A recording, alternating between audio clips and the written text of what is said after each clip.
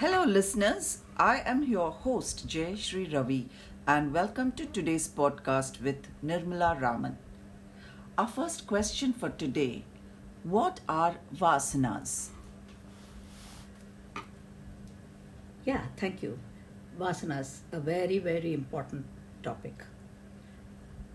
To put it in simple terms, Vasanas, a Sanskrit term, refers to the past impressions in the mind that influence our present behavior. They are unmanifested, dormant, subtle energies.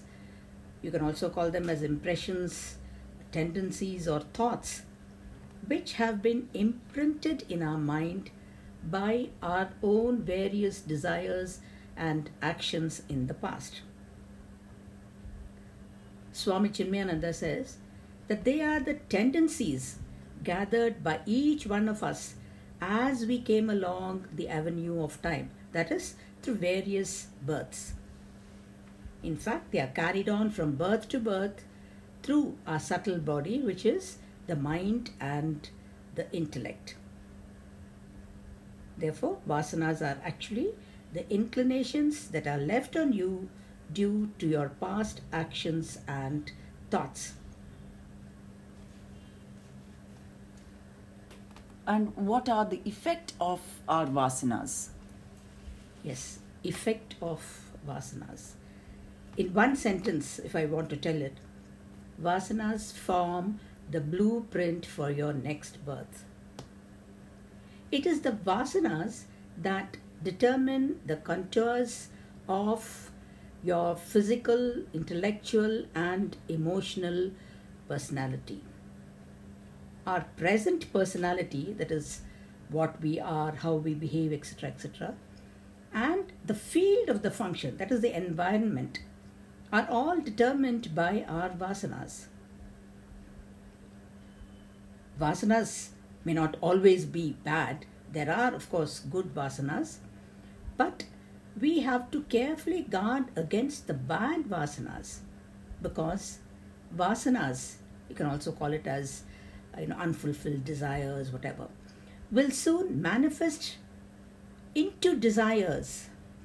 The desires will then become action, and then it will also create onto an environment suited to our actions and desires, which incidentally will add to more vasanas.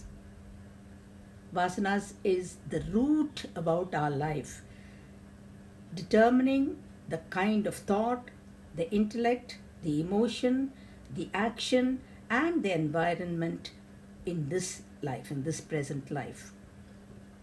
And there is also a close relationship between the vasanas and karma, because vasanas lead us to a particular action, which then turns into our karma. Vasanas are obstacles to one's spiritual growth and happiness.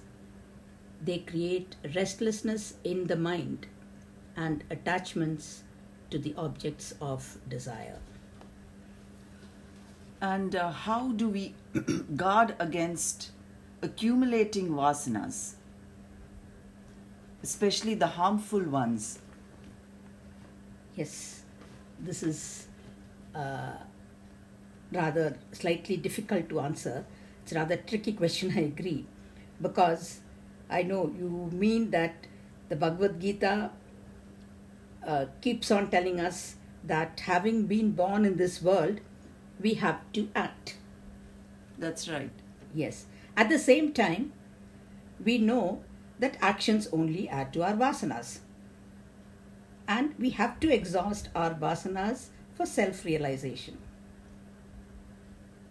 That's the point, right? Right. That's your dilemma. It does seem contradictory and confusing.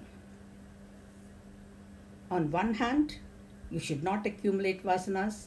On the other hand, you have to perform actions, and actions in turn create vasanas. This seemingly paradoxical statement will be answered again by the Lord. There is a salvation for this enigma. When pure actions done without any selfish motive and without expectation of any fruit or reward, whether materialistic reward or intellectual reward or emotional reward, whatever, this type of action do not cause or do not add to your vasanas. I repeat, when you do actions without any selfish motive, that is, selfless actions, does not add to your vasanas. Further steps are to regularly guard and observe your thoughts. Introspect. Then analyze yourself periodically and try to work on the negative tendencies. Yoga practices such as meditation, pranayama, mantra chanting are also great tools that can help you to get freedom from vasanas. That is the bad vasanas. Exactly. So when we talk of good vasanas, what exactly would that be? The good vasanas are those good actions which you do in your past life, previous life, whatever. They create in you a desire. The desire may be imprinted, and in your next life you will be born so that those unfulfilled desires will materialize. You will be doing more good actions, and the environment also will be suitable for that. So that's why they say, you do good actions, you will be born into good families, conducive to increasing your goodness. Yes. But in the ultimate perspective, vasanas per se, good or bad, you have to come out of the vasanas in order for God realization. Now, that state of absolute vasana-less, I don't think we are ready for at this moment. But at least let us guard ourselves against accumulating the bad vasanas. Right. Fine? Is that okay? Yes, thank you so much. Thank you.